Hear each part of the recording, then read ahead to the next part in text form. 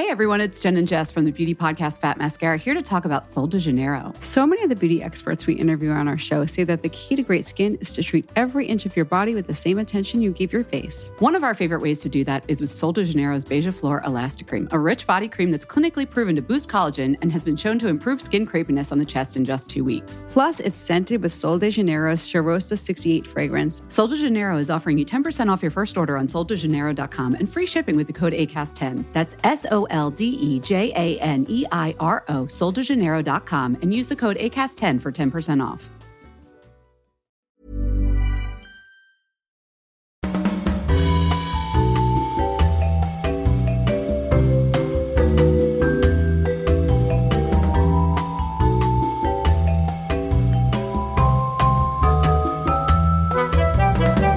Hyvää joulua! Tervetuloa Afterworkin pariin, vaikka ei ollakaan tänään Afterwork-tunnelmissa, vaan oikeastaan joululomalla. Mutta studiossa on silti tuttu jengi, minä Jenni, Petra ja Meri. Me päätettiin tälle joulun kunniaksi tehdä tämmöinen spesiaalijakso ja toteuttaa kuulijatoive. Nimittäin meiltä tosi paljon toivotaan kaikenlaisia kirjasuosituksia ja leffa- ja sarjasuosituksia ja ylipäänsä vaan niin kuin vinkkejä hyvästä viihteestä. Joten tämä jakso on nyt omistettu kaikille tämmöisille hyville suosituksille. Ja mikäs voisikaan olla tälle parempi ajankohta kuin joulu, kun kaikilla on aikaa nimenomaan nauttia siitä hyvästä viihteestä. Todellakin. Tämä on nyt meidän joululahja teille kuulijoille. Aika vaatimaton, mutta toivottavasti nautitte. Eli tästä jaksosta voitte nyt poimia sitten ideoita lomapäivien viihteeksi. Eli pistetään parhaat vinkit mimmit jakoon nyt sitten. Aloitetaan vaikka kirjoista. Mä haluaisin kuulla teidän lempparikirjoja ja kirjasuosituksia, mitä haluaisitte suositella meidän kuulijoille. Aloittaako vaikka Petra? Mä voin aloittaa mun kirjasuosituksilla ja nämä kaikki kirjat, kuten oikeastaan melkein, kaikki uutuuskirjat on kuunneltavissa äänikirjoina. Mutta vähän aikaa sitten meillä kävi vieraana Marja Veitola, niin ehdottomasti suosittelen kuuntelemaan Marja Veitolan Toisinpäin kirjaa, koska erittäin mielenkiintoisia storeja löytyy sieltä. Sitten mä pongasin tämmöisen aika suhteellisen uuden kirjailijatulokkaan, nimittäin tubettaja Sita Salminen. Onko teille mimmit tuttu? Joo, tunnen Sitan ja olen kuullutkin tästä kirjasta, mutta en ole vielä sitä lukenut. Joo, Mimmi on kirjoittanut tällaisen lupakirjan, joka on kirja, jossa on erottisia tarinoita.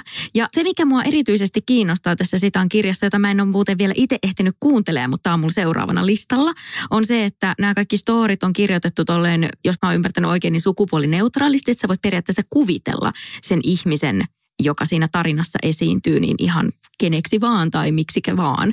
Niin odotan kyllä innolla tämän kirjan kuuntelukokemusta. Ja sitten mun tämmöinen viimeinen vinkki on tämmöinen hömppäkirjailija. Tai eihän nyt mikään hömppäkirjailija ole, kun hän on kirjoittanut monia miljoonia myyneitä kirjoja. Jojo Moyes, josta mä oon aikaisemminkin vinkannut. Niin hän on kirjoittanut tällaisen kirjan kuin Elää rohkeasti. Ja tätä nyt odotan kans innolla, että milloin pääsen kuuntelemaan.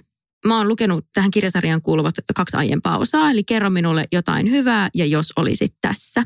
Niin tää on nyt tämän kirjasarjan sitten 3. osa. Ja tää päähenkilö eli Luisa lähtee New Yorkiin, mikä on aivan ihana semmoinen, tiettäkö, seikkailu, missä voi itse kuvitella olevansa New Yorkissa. Niin suosittelen ihanaa hömppää joulupyhiksi. Ja varmaan sit suosittelet niitä aiempiakin tämän sarjan kirjoja. Kun... Joo, nekin löytyy äänikirjoina. Jes, mitäs Meri? No tässä mun listassa ei ole siis mitään kauhean yllättävää. Ne on tosi murha-aiheisia. Tietenkin.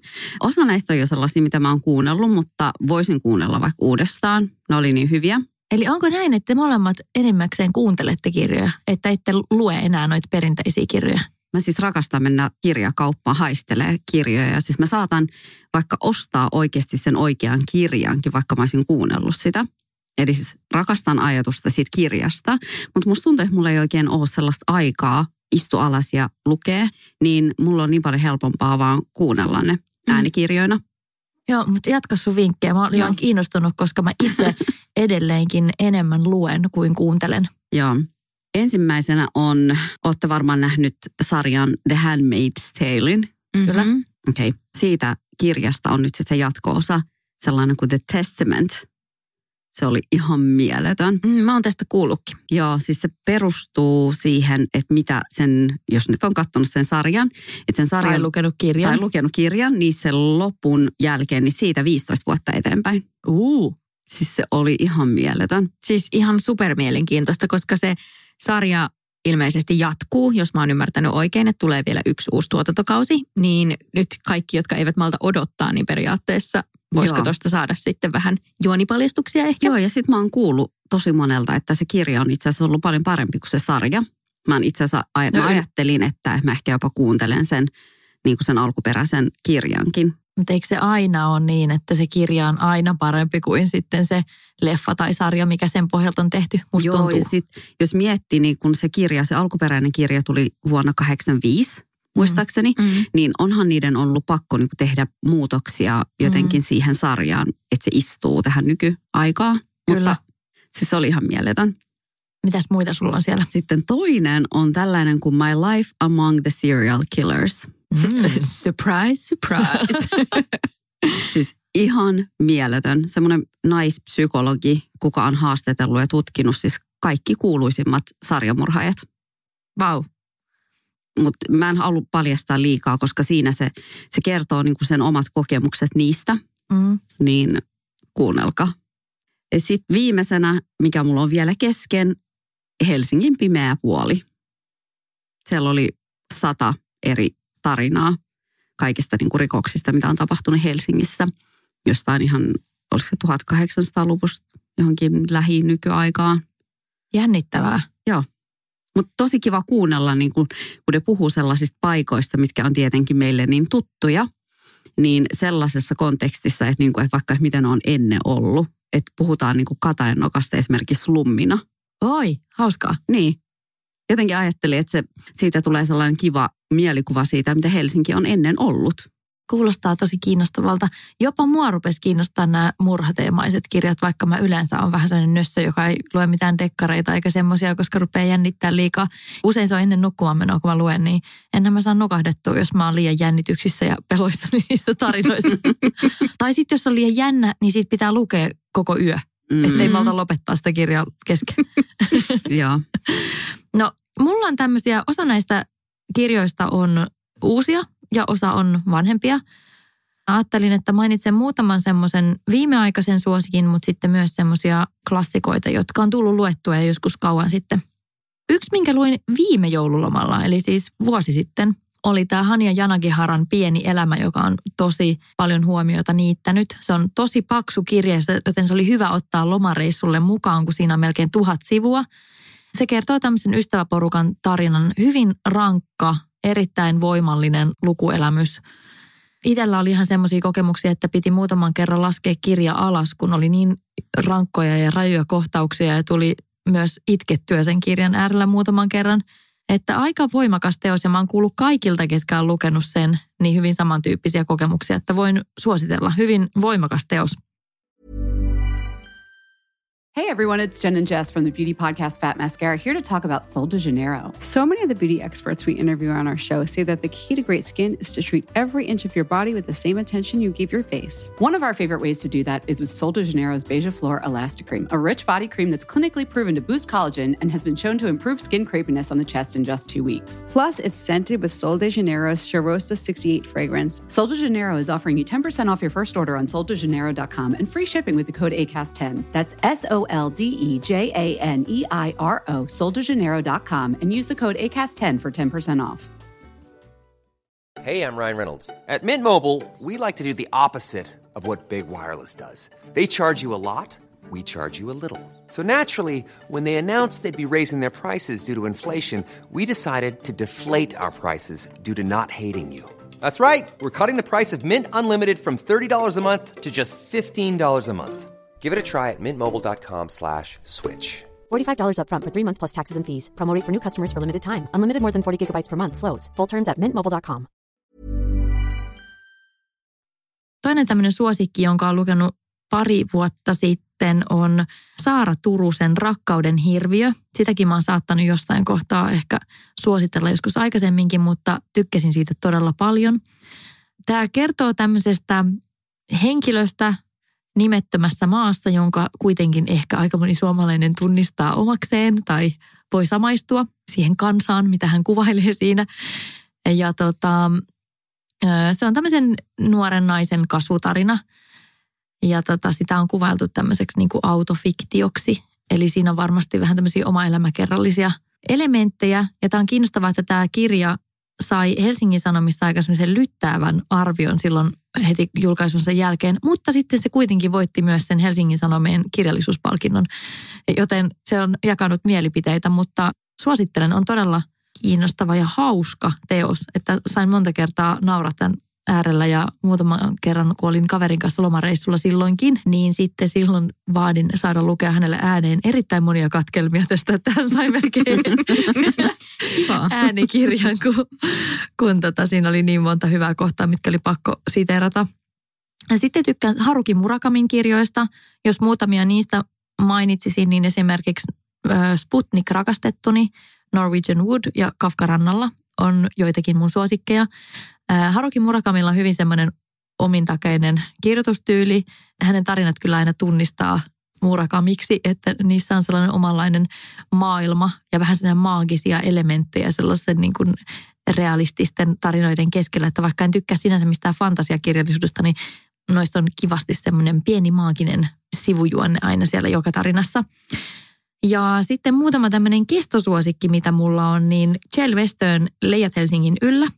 Se on myös tämmöinen ihana Helsinki-kuvaus, että siellä voi bongailla tuttuja paikkoja ja nimenomaan semmoisia, jotka on muuttunut matkan varrella ja sitten taas niitä tuttuja, jotka on edelleen entisellään. Ja sitten toinen tämmöinen klassikko on John Irvingin Kaikki isäni hotellit, joka kertoo semmoisesta aika eriskummallisesta perheestä. Ja molemmat näistä mun klassikkosuosikeista oli sellaisia, että mä en todellakaan päässyt niihin kirjoihin niin kuin heti sisälle, vaan mun piti lukea varmaan joku 50-100 sivua ennen kuin mä innostuin niistä tarinoista. Ja mä olin vähällä jo jättää kesken ne. Mutta mä haluaisin tässä jotenkin rohkaista, että varsinkin jos tälleen itse lukee, niin välillä voi olla, että ei heti lähde se tarina. Ja mulla on aikaisemmin ollut tapana, että mä helposti jätän sit vaan kesken ja mä en lue sitä loppuun, jos mä en innostu siitä tarinasta heti. Mutta sitten kun parista tämmöisestä tarinasta, joihin syttyminen kesti vähän kauemmin, niin kun parista semmoisesta on tullut niin kuin ihan suosikkikirjoja, niin sen takia haluan rohkaista vähän haastamaan itseä sitä alkua pidemmälle. Ja jos ei ole lukenut pitkään aikaan kirjoja, niin tuo saattaa olla tosi semmoinen tuttu tunne, että ei, miten tämä nyt ei etene. Ja kun sehän on kuitenkin aika hidastemposta tekemistä, missä aivot samaan aikaan tekee töitä, mutta lepää, niin se on aivoille erilainen ärsyke kuin TV-sarjojen katsominen esimerkiksi. Niin sen takia se voi tehdä välillä hyvää, että totuttelee taas siihen, että nytpä otan tämän lukurytmin taas käyttöön. Kun taas äänikirjoissahan on se, että jos se lukija on tarpeeksi mielenkiintoinen, tai että sillä on joku sellainen presenssi siinä, kun se lukee sitä, niin jopa ne semmoisetkin tylsätkin kohdat jopa saattaa mennä silleen tosi kevyesti. Todellakin. Ja sitten samalla, jos se äänikirjan lukijan ääni ei miellytä, niin se voi olla jotain yhtä tuskaa. Mulla on nimittäin eräs semmoinen näyttelijä, hän on erittäin hyvä näyttelijä, mutta hänen ääni ei vaan jotenkin niin kuin, tiedättekö, mä en vaan pidä siitä äänestä. Niin mua harmitti ihan hirveästi, kun yksi mun lempparikirjoista oli hänen lukema. Mä olin silleen, ei. Mä huomasin kanssa, että mä jätin yhden kirjan kokonaan kesken. Sen takia, koska siis sen lukijan ääni rupesi ärsyttää mua, niin mä ajattelin, että mä ehkä vaan haen sen ihan sille fyysisen kirjan ja luen sen. No tässä on se hyvä, että sit voi aina itse lukea ja kuvitella kertojan ääni just semmoiseksi kuin haluaa, jos ei se äänikirjan lukijan ääni miellytä. Mä vielä vinkkaan muutamasta kirjasta, mitkä mulla on vielä kesken, että mä en ole saanut näitä vielä loppuun asti. Oletteko te semmoiset, että luette aina yhden kirjan kerrallaan vai onko teillä useita kesken? Yhden ehdottomasti kerrallaan. En mä kestä, jos on pari eri kirjaa kesken. Tulee ihan kouluajat mieleen. Mulle oikeastaan riippuu. Mulla on jotkut semmoiset, jossa on ns. Liian, tai siis tosi tuttu story. Esimerkiksi jotkut niin kuin elämäkertakirjat, ne saattaa niin kuin hetkeksi vaikka jäädä sivuun, mutta esimerkiksi noi mun suosittelemat, noi tommoset murhakirjat, niin ne on sen verran jännittäviä, että mähän en edes pysty niin kuin lopettaa niin kuin kuuntelemista. Mä saatan siis, niin kuin myönnän, että mä saatan siis töissä välillä olla kuulokkeen päässä ja kuunnella. Kiva. Siis mulla on aikaisemmin ollut silleen, että mä luin aina vaan yhtä kirjaa kerrallaan, mutta sitten jostain syystä jossain kohtaa mä aloin vähän silleen kirjasurffaille, että mulla on useampi kirja, saattaa olla yhtä aikaakin päällä keskeneräisenä. Niin tällä hetkellä mulla on menossa Lisa Brennan Jobsin Pikkusintti. Tämä kirja kertoo siis Steve Jobsin tyttären näkökulmasta vähän niin kuin Steve Jobsin tarinaa myöskin. Ja vaikka hän on ollut tosi nerokas mies ja innovatiivinen business mind, niin hän ei ehkä aina ollut isänä sitten kuitenkaan se kaikkein perinteisin tai edes niin hyvä isä.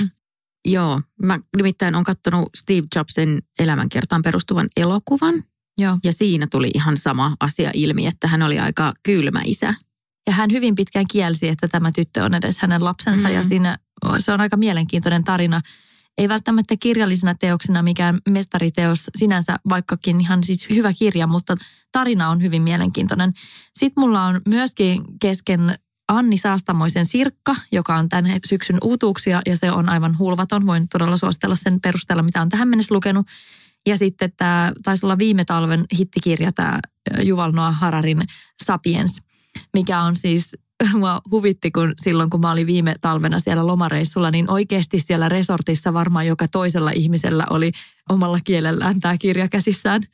Oikein. Se oli niinku todella hitti, mutta se on super mielenkiintoinen. Sehän on niinku tietokirja ihmisen historiasta, mutta se on niin hyvin kirjoitettu, että jopa tälle kirjamuodossa, toi voisi toimia tosi hyvin myös äänikirjana, mutta tälleen kirjamuodossakin, vaikka onkin tuommoista biologista ja historiallista faktaa, niin super koukuttava ja kiinnostava. Ja sitten jos mä mainitsen vielä pari, mitä mä oon seuraavaksi haluamassa lukea, niin Anna-Kaari Hakkaraisen dioraamaa on tosi paljon kehuttu, niin odotan, että pääsen lukemaan sen. En tykännyt siitä aiemmasta Kristallipalatsista, joka oli vähän tämmöinen itse asiassa blogimaailmaa, vähän kriittisesti tarkasteleva, mutta mun mielestäni vähän semmoisiin väsyneisiin kliseisiin nojaava teos, niin odotan mielenkiinnolla tota dioraamaa. Ja sitten mulla on vieläkin lukematta se Michelle Obaman elämäkerta, sen haluan lukea. Mä oon lukenut sen, se on ihan mieletön. Okei, mahtavaa. No sitten hypätään TV-sarjojen puolelle. Yes. Mä haluaisin kuulla nyt teidän TV-sarjasuosituksia. Niitä on varmaan tosi paljon, mutta mainitkaa nyt ainakin 3 per nenä. No ainakin 3. Mä voin vaikka aloittaa, koska siis pongattiin mun miehen Samulin kanssa Yle Areenasta tällainen tanskalainen klassikkosarja kuin Rantahotelli. Tämä on siis pyörinyt jo jonkin aikaa.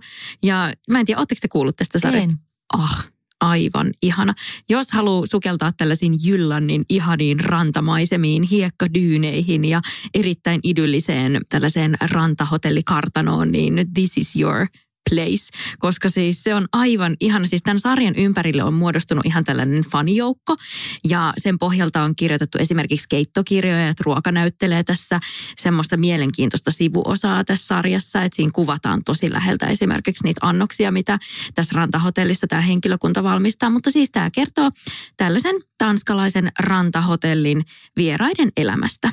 Ja siinä on semmoista pikkudraamaa, tiedättekö, semmoista hyvän mielen draamaa. Ja siellä on aina joka kesä sinne kokoontuu suunnilleen sama niin kuin vierasporukka. Ja siitä se sitten aina uusi tuotantokausi lähtee, että miten heillä kesä menee. Kuulostaapa hauskalta. Onko se niin kuin nykyaikaan sijoittuva? Ei, tämä sijoittuu 20-luvulta, kohan tämä alkaa.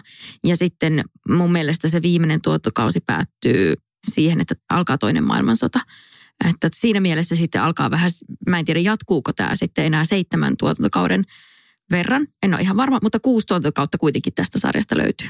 Mä arvasin, tämä kuulosti siltä, että tämä on varmasti joku semmoinen vähän vanhana ja juttu. Joo, ja tässä on ihanaa silmänkarkkia, on ne maisemat ja kaikki ne asut ja puvut ja kampaukset ja meikit, mitä näillä ihmisillä on tässä sarjassa. Ja kaikki se lavastus ja just se ruoka, millä tavalla se on niin kuin kuvattu siinä ja kaikki nämä, niin se on kyllä siis, voin suositella ihan täydestä sydämestä. Siis inspiroiduin siitä jopa niin paljon, että katsoin jotain reissuja, että miten tuonne niin Jyllannin maisemiin pääsisi lomalle. Samuli ei innostunut, mutta siellä periaatteessa ne ihmiset vaan niin kuin syö, ottaa aurinkoa ja käy uimassa ja sitten ne pelaa niin kuin korttia.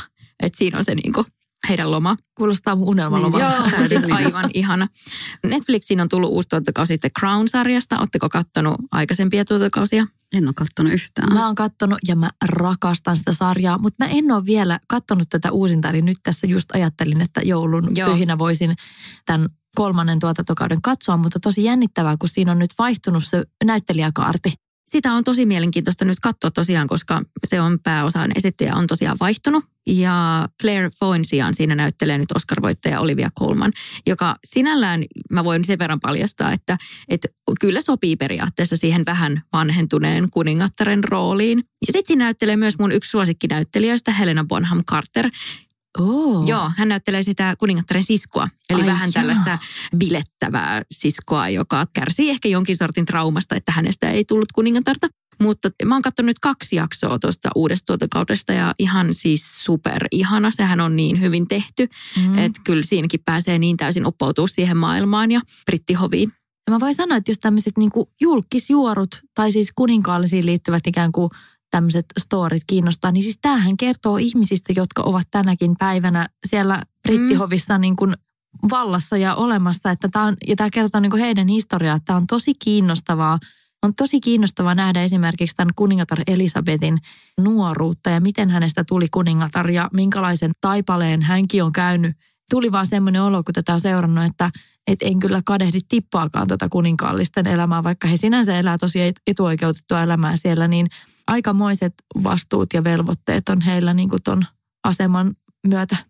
Ja se on tosi hallittua, että periaatteessa heitä hallitsee niin moni muu ihminen ja ne säännöt ja sellaiset niin kuin protokollat, mistä niin kuin ns. Tavallisella ihmisellä ei ole mitään käsitystä. Niitä sarja avaa mun mielestä niitä tosi hyvin. Osa on tietenkin ihan täyttä fiktio, että eihän se niin kuin siinä mielessä ole kaikki ihan totta, mutta se on ihan superhyvä, kannattaa katsoa se.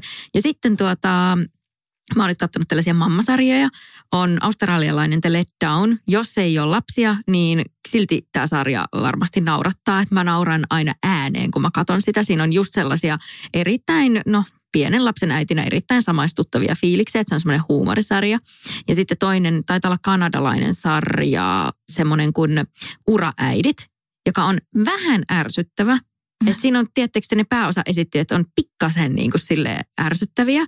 Ja siinä on myös tällaista niin kuin äiti ja isä, niin kuin vanhemmuushuumoria ja niitä vanhemmuuden aiheita käsitellään siinä tosi hyvin. Se kertoo siitä, että kun äidit palaa töihin, niin mitä sitten tapahtuu ja näin edespäin. Mutta sitten siinä on niin kuin oikeasti siinä sarjassa on oikeasti sellaisia kohtia, että mä mietin, että ei jumaliste, että lopetanko tämän katsomisen. Että muun muassa nämä äidit, niitä on 4 siinä ystäväporukassa, niin ne käyttää tosi vahvoja huumeita yhdessä jaksossa. Ja se on täysin niin kuin jotenkin epäuskottavaa ja jotenkin ihan semmoista, niin kuin, että siinä on välillä tollaisia jaksoja, joten antakaa armoa ja sitten siinä on välillä tosi hyviä jaksoja. Mutta hei, tässä oli mun suosikit. No eikö nämä kaikki 3 viimeksi mainittua, niin ne on Netflixissä? Ne löytyy Netflixistä, joo. Ja sitten Rantahotelli on ainakin ollut Yle Areenassa. Mutta en ole ihan varma, löytyykö se sieltä enää, mutta se löytyy varmasti jostain suoratoista palvelusta, koska se on tämmöinen klassikkosarja. Entäs Meri, yllätätkö meidät vai tuleeko tuttua odotettavissa olevaa murhaosastoa? Mä ajattelin yllättää. Mulla ei ole siis yhtäkään tässä itse asiassa, no ehkä toi eka sarja, niin siinä on 1 murha, mutta se ei siltikään niinku, se sarja ei ole siitä, vaan se on se tarina. Se on sellainen kuin The Act HBOlta. Se on Mä oon kattanut sen, se on todella hyvä. Joo, siis se on sellaisesta tytöstä kuin Gypsy Rose ja sen äidistä. Ja tämä on siis tosi tarinaan perustuva tämä sarja. Siis mä oon niin halunnut niin kuin katsoa tämän. Kerro tästä lisää. Siis, se oli niin mieletön. Siis ne näyttelijät esitti ne roolit enemmän kuin hyvin. Ja siitä on itse asiassa HBOlla myös dokkari. Niin mä paljastamatta yhtään sen enempää, koska siitä on uutisoitu niin paljon. Mä sanoisin melkein, että kannattaa vaan suoraan mennä siihen sarjaan. Että se kyllä avaa sen koko storin sille ihan superhyvin. Joo, ja sitten jos käy niin kuin mulla ainakin kävi, että mä sen jälkeen rupesin googlailemaan aivan innoissani sitä alkuperäistä tarinaa, joka on tosi, niin kuin siis, että mitä sinne oikeasti on tapahtunut. Siis se on erittäin uskollinen tälle alkuperäistarinalle tämä sarja. Mutta siis todella loistavaa näyttelijätyötä. Ja ihan siis karmiva se tarina. Kyllä. Ja sitten YouTubesta löytyy myöskin ihan tosi paljon haastatteluja, mitä se Gypsy Rose on tehnyt Dr. Philin kanssa. Joo, mutta katsokaa ensin se sarja, koska se niin kuin on loistava. Mutta kerro vähän, että mistä se kertoo. Siinä on äiti ja tytär ja... Mutta mä en niin kuin halua paljastaa liikaa. Kun mä tiesin sen storin siinä vaiheessa, kun me ruvettiin katsoa sitä, mutta Niko ei tiennyt. Niin mä en niin kuin avannut sille yhtään sen enempää sitä. Mä olin silleen, että joo, että sä varmasti tykkäät. Me katsottiin se koko tuotantokausi, siis ihan suoraan niin kuin putkeen vaan. Ja siis Niko oli itse asiassa niin kuin tosi positiivisesti yllättynyt siitä, miten se tarina niin kuin aukesi niin kivasti, vaikka se ei tiennyt sitä. Okei. Niin mä en halua paljastaa liikaa. Joo. Mä haluan, Petra, että sä katot sen. Joo, mä haluan katsoa ehdottomasti. Ja puhutaan sitten pyhien jälkeen. Että. Joo. Tosi kiinnostavaa. Mä siis itse kanssa tiesin vähäsen, että mistä siinä tarinassa on kyse, mutta Mutta olisipa ollut jännä katsoa se silleen, että ei tiedä yhtään, mitä siinä tulee tapahtumaan. Niin, mutta se oli ihan mieletön. Toinen on sellainen kuin Pose. Se kertoo 80-luvun newyorkilaisista transihmisistä ja niiden elämästä, mikä liittyy niin kuin voguingiin ja bowleihin ja kaikki. Siis ihan mieletön sarja ja ihan mielettömät näyttelijät. Mä oon kuullut tästä kehuja joltain muultakin mun kaverilta. Joo, siis sen lisäksi, että ne tarinat on niin koskettavia, niin se on visuaalisesti ihan superkaunis. Okei. Okay. Ja siis edelleenkin näyttelijätkin siinä. Ja sitten kolmantena mä haluan suositella mun ja Amelin lempisarjaa RuPaul's Drag Race. Me siis voidaan aina aloittaa se alusta ja voidaan vaikka katsoa siis koko päivän. RuPaul's Drag Race on niin kuin siis, se parantaa kaikkien ihmisten niin kuin elämänlaatu huomattavasti. Onko se, missä se on katsottavissa? Netflixillä. Okei. Okay. Siis mä oon kuullut tästäkin todella paljon hehkutusta monelta mun tuttavalta. Ehkä mun on pakko antaa tälle mahdollisuus, koska sitä on todella hehkutettu paljon. Joo, siis meistä on tullut sellaisia, että me jo tiedetään niin kuin kaikki hahmot tosi hyvin. Ja me ollaan siis ajateltu, että nyt kun RuPaul's Drag Race lähtee taas kiertueelle, niin me mennään katsomaan ne livenä. Koska siis why not? Ne on niin upeita. Mutta se on niin kuin mun, niitä on mun mielestä Netflixillä, olisikohan siellä ollut 11 tuotantokautta. Joo. Niin siihen menee kivasti silleen koko tämä joululoma. Kyllä. Nyt ei ainakaan tule tylsää, jos siihen hommaan ryhdytte. Mä oon koonnut tänne ihan järjettömän määrän kaikkia sarjoja. Täällä on sekä klassikoita että niin kuin uutuuksia, että kaikkea siltä väliltä. Mutta mä ajattelin, että jotta tässä ei mene koko päivä, kun mä rupean näitä listaamaan, niin mä poimin täältä muutaman semmoisen, jotka on ehkä vähän tuntemattomampia tai semmoisia, mitkä ei ole ollut niin semmoisia hypetettyjä ja hehkutettuja ja tunnettuja, koska paljon on tommosia niin kuin hittisarjoja, niin kuin jotain Game of Thronesia ja Handmaid's Talea ja tämän tyyppisiä, jotka kaikki tietää. Mutta sitten just mitä näistä suorataistopalveluista löytyy semmoisia vähän niin kuin piilotettuja helmiä, niin kun mulla on ollut tämmöinen nyt urakka, että mä oon katsellut kaikkia sarjoja, niin täältä nyt sitten suosittelen. Eli pari tämmöistä mun mielestä ihan huippua, jotka on Netflixissä, jos tykkää tämmöisestä ihmissuhdedraamasta, niin mä jostain syystä tykkään tämmöisistä sarjoista, missä on vähän jotain vanhuksia. niin tää Grace and Frankie, jossa on esimerkiksi Jane Fonda on siinä toisessa pääroolissa ja se on aivan mahtava. Sitä on tehty tosi monta tuotantokautta. Ja haluan tehdä tällaisen paljastuksen, että viimeisellä tuotantokaudella näkyy myöskin RuPaul. Niin onkin, totta. Mutta siis se on niin semmoinen niin kuin hyvän mielen sarja. Mä aloitin katsoa sitä joskus aikaisemmin ja sitten se jäi mulla vähän kesken.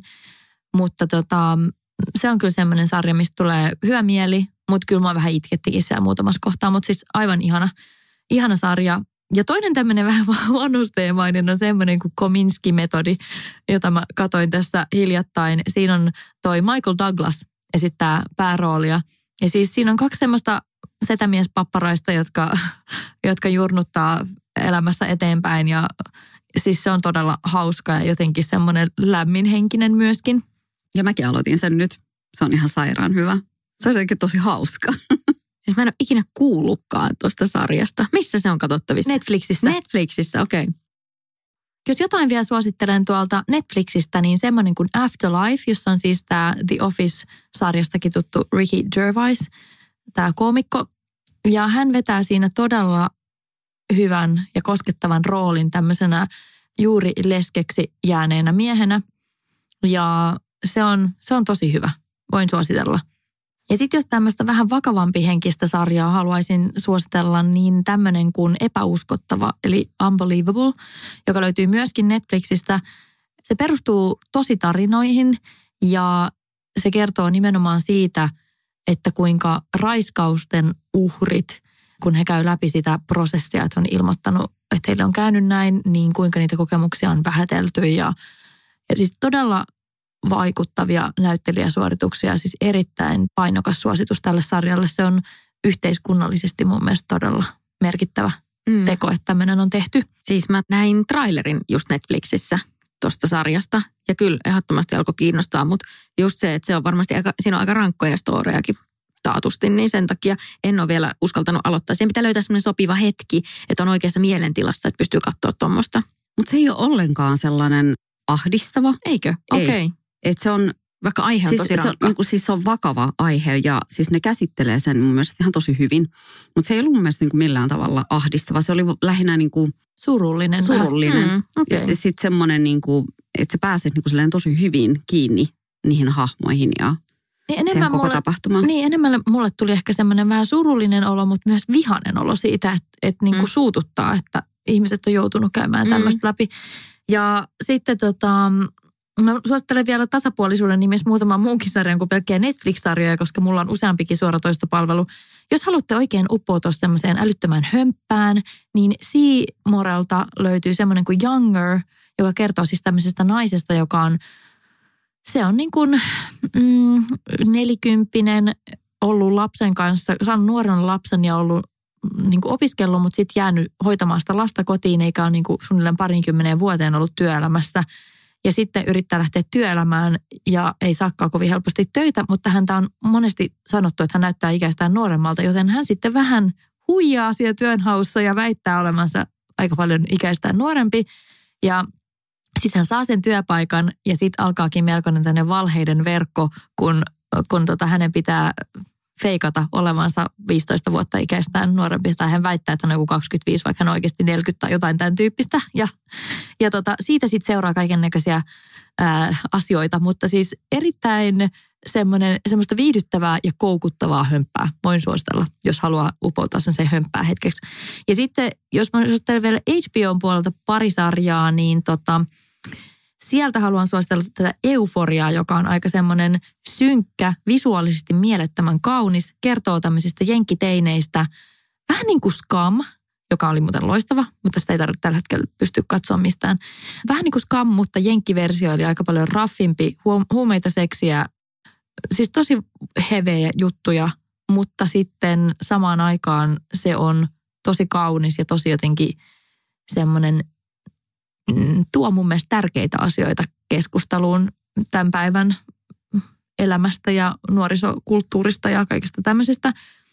Sitten mun kestosuosikki The Affair, siitä sarjasta tuli juuri viimeinen kausi tässä loppusyksystä, niin sitä haluan suositella, rakastan sitä sarjaa ja nyt se sitten tuli päätökseensä. Siis mäkin olen katsonut sitä sarjaa ja en nyt muista mihin tuottokauteen jäin, koska mä alkoi ärsyttää se Helen ihan hirveästi, joka näyttelee siis tässä sitä entistä vaimoa. Mä oikeasti niin kuin pakka meni jumiin, koska niin kuin mä en vaan pystynyt yksinkertaisesti, mä suutun selkeästi näille roolihahmoille ja tosissani. Mutta siis se on kyllä äärettömän hyvä sarja. Ja se, miten se alkaa, on mun mielestä tosi mielenkiintoista. En halua tosiaan spoilata, jos joku aloittaa alusta katsomaan, mutta mun mielestä se oli heti semmoinen niin kuin aika koukuttava. Sen verran voin kertoa sitten, jos joku ei ole ollenkaan katsonut, että siinä kerrotaan aina niin kuin samaa tarinaa useamman henkilöhahmon näkökulmasta. Ja sitten osoittautuukin, että ne tarinat saattaakin olla aika erilaisia niin kuin eri ihmisten näkökulmasta, jolloin katsoja jää vähän sille hämmentyneeseen tilaan, että kumpi näistä on se todellisuus vai onko se totuus jostain siellä välissä. Mutta pakko sanoa siitä Helen hahmosta, että hänestä tuli yksi mun suosikki loppua kohden. Että hän itse asiassa niin kuin kehittyy siinä sarjan aikana mun mielestä yhdeksi rakastettavimmista hahmoista siinä sarjassa. Eli mun pitää antaa hänelle uusi mahdollisuus. Pitää antaa. No sitten vielä viimeinen sarjasuositus, vaikka näitä nyt voisi, meidän täytyy tehdä toinen jakso vielä, koska pelkästään näistä sarjasuosituksista voisi tehdä monta podcast-jaksoa, mutta Mad Men, joka on visuaalista karkkia ja se on yksi mun kaikkien aikojen suosikkisarja. Se oli semmoinen, että mun oli aluksi vähän vaikea päästä siihen sisälle, mutta sitten kun sen maailmaan uppoutui, niin se on kyllä todella kiehtova sarja. Mä jopa loppuvaiheessa tein niin, että kun mä olin niin koukussa siihen, että mun teki mieli ahmia sitä aina jaksotolkulla monta jaksoa putkeen, niin mä tein jopa silleen, että kun tietenkin se edellinen jakso on aina lopetettu vähän semmoiseen cliffhanger-kohtaan, että sun on pakko saada nähdä se seuraava jakso.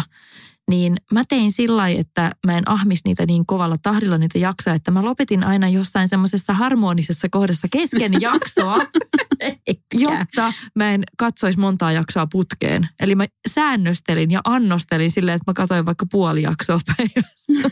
Tuo on tosi hyvä vinkki. kaikille niille, jotka tietää, että ne jää johonkin sarjaan niin pahasti koukkuun, että katsoo tyyli yötä myöten. Niin Jennin vinkki, annostele, lopeta puolessa välissä. Me ollaan saatu nyt niin paljon aikaa kulumaan näiden sarjojen parissa, että mä luulen tosiaan, että täytyy tehdä joku toinen jakso vielä, missä jaetaan vielä lisää näitä suosituksia, jos te innostutte näistä meidän suosituksista. Mutta otetaan tähän loppuun vielä nopea kierros leffa- ja podcast-suositukset. Eli huikatkaas joku leffatärppi joululomalaisille. Ehdottomasti Last Christmas. Jos ette ole vielä käynyt katsomassa, niin käykää. Siinä on Game of Thronesista tuttu Emilia Clarke pääosissa. Ja siis luulin meneväni katsomaan jouluista hömppäleffaa ja lähdinkin sieltä kyyneleet silmissä pois. Se oli tosi koskettava elokuva, aivan mieletön. En halua spoilata, koska siis muutenhan tämä koko leffakokemus menee pilalle, eikä kannata muutenkaan lukea siitä leffasta hirveästi etukäteen, vaan kannattaa vaan mennä sinne paikan päälle. Sehän on ihan täydellinen tämmöinen joulunajan elokuva, mutta toimii kyllä muuhunkin vuoden aikaan ihan superhyvä. Okei. Mä kävin katsoa viimeksi sen suomalaisen leffan, se Marian paratiisi. Okei, oliko se hyvä, koska mua on kiinnostanut se? Mä tiesin sen tarinan etukäteen. Se oli ihan sairaan hyvä. Olisin ehkä ihan pikkasen kaivannut enemmän semmoista, että oltaisiin käyty sitä Marian niin kuin taustatarinaa läpi siinä leffassa. Mutta se oli visuaalisesti niin kaunis. Se oli niin kaunis ja ihan sairaan hyvin näytelty. Ihan mieletön. Okei, pitää siis käydä sekin tsekkaamassa. No jos mun pitäisi nyt yksi suositus antaa tälle joululle, niin ehdottomasti suosittelen semmoista vähän niin kuin vaihtoehtoleffaa, joka ei ole ehkä, en tiedä edes onko se noissa isoissa leffateatterissa, saattaa olla. Mutta itse kävin katsomassa sen täällä Helsingissä tuolla Engelissä. Semmoinen kuin And Then We Danced. Se on siis georgialainen elokuva. Ja sitä on kutsuttu Georgian Call Me By Your Nameiksi. Eli jos olette nähneet tämän maailman ihanimman leffan Call Me By Your Name, ja jos muuten ette ole, niin sekin löytyy nyt Netflixistä. Eli suosittelen ehdottomasti katsomaan. Se on yksi kauneimpia elokuvia, mitä mä oon nähnyt. Kauneimpia rakkaustarinoita. Mutta tämä And Then We Danced on vähintään yhtä kaunis. Todella koskettava, todella voimallinen, tosi hieno elokuva. Ja se on tällä hetkellä leffateattereissa, eli vahva suositus sille. Miten sitten vielä, jos joku haluaa podcastien parissa viihtyä, meidän podcastia siis tämän jakson jälkeen pienelle joululomatauolle ja jatketaan sitten tuolla tammikuun puolella, niin mitäs podcasteja suosittelette, jos joku kaipaa nyt joulupyhiksi vielä lisää podcast-kuunneltavaa?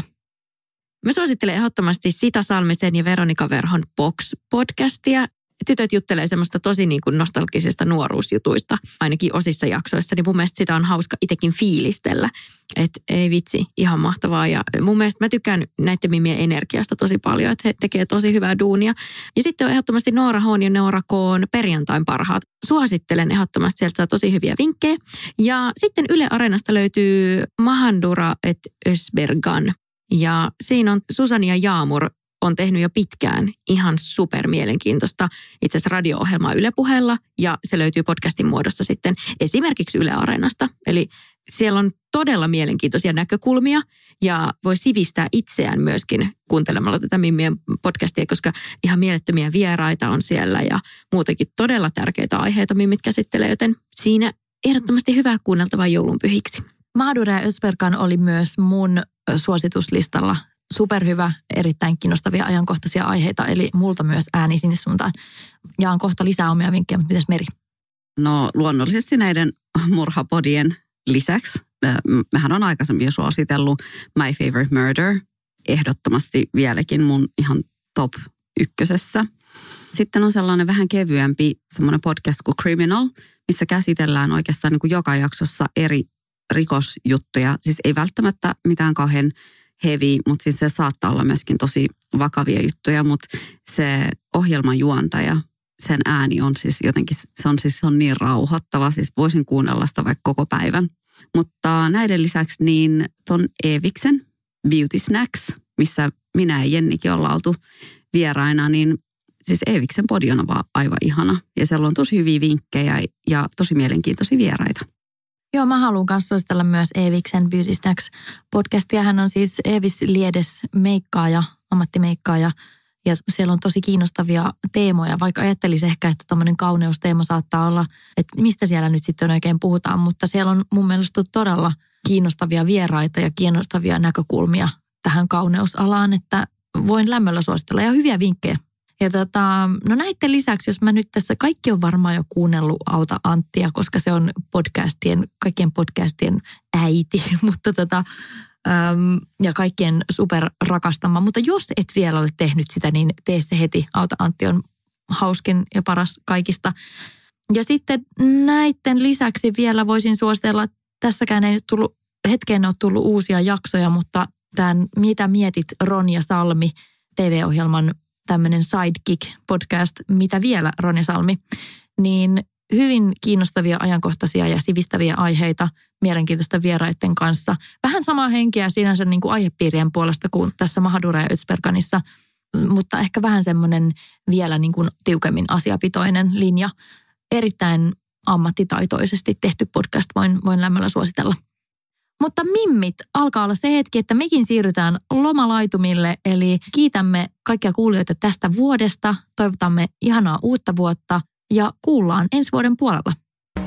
Niin, totta. Seuraava meidän jakso ilmestyy ensi vuoden puolella, uudella vuosikymmenellä. Niin. Ja silloin päästään pureutumaan parisuhteeseen ja mä paljastan vähän omasta parisuhteesta. Ehkä jotain tällaista pientä kriisinpoikasta on ilmassa, mutta puhutaan myöskin pitkästä parisuhteesta ja kaikesta, mitä siihen liittyy. Niin se on sitten meidän ensimmäisen jakson aihe. Hei, jäämme innolla odottamaan tätä keskustelua ja hyvää joulua. Ja ihanaa uutta vuotta. Ciao, ciao. Hei, siis.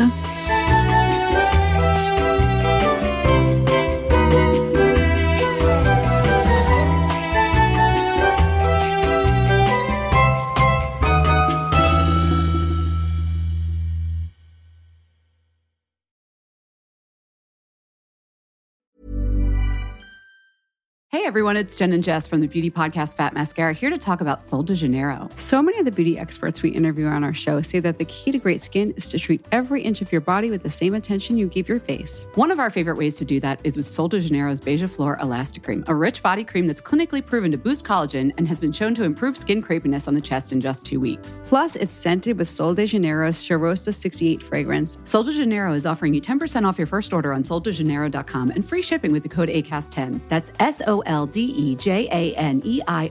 soldejaneiro.com, and use the code ACAST10 for 10% off.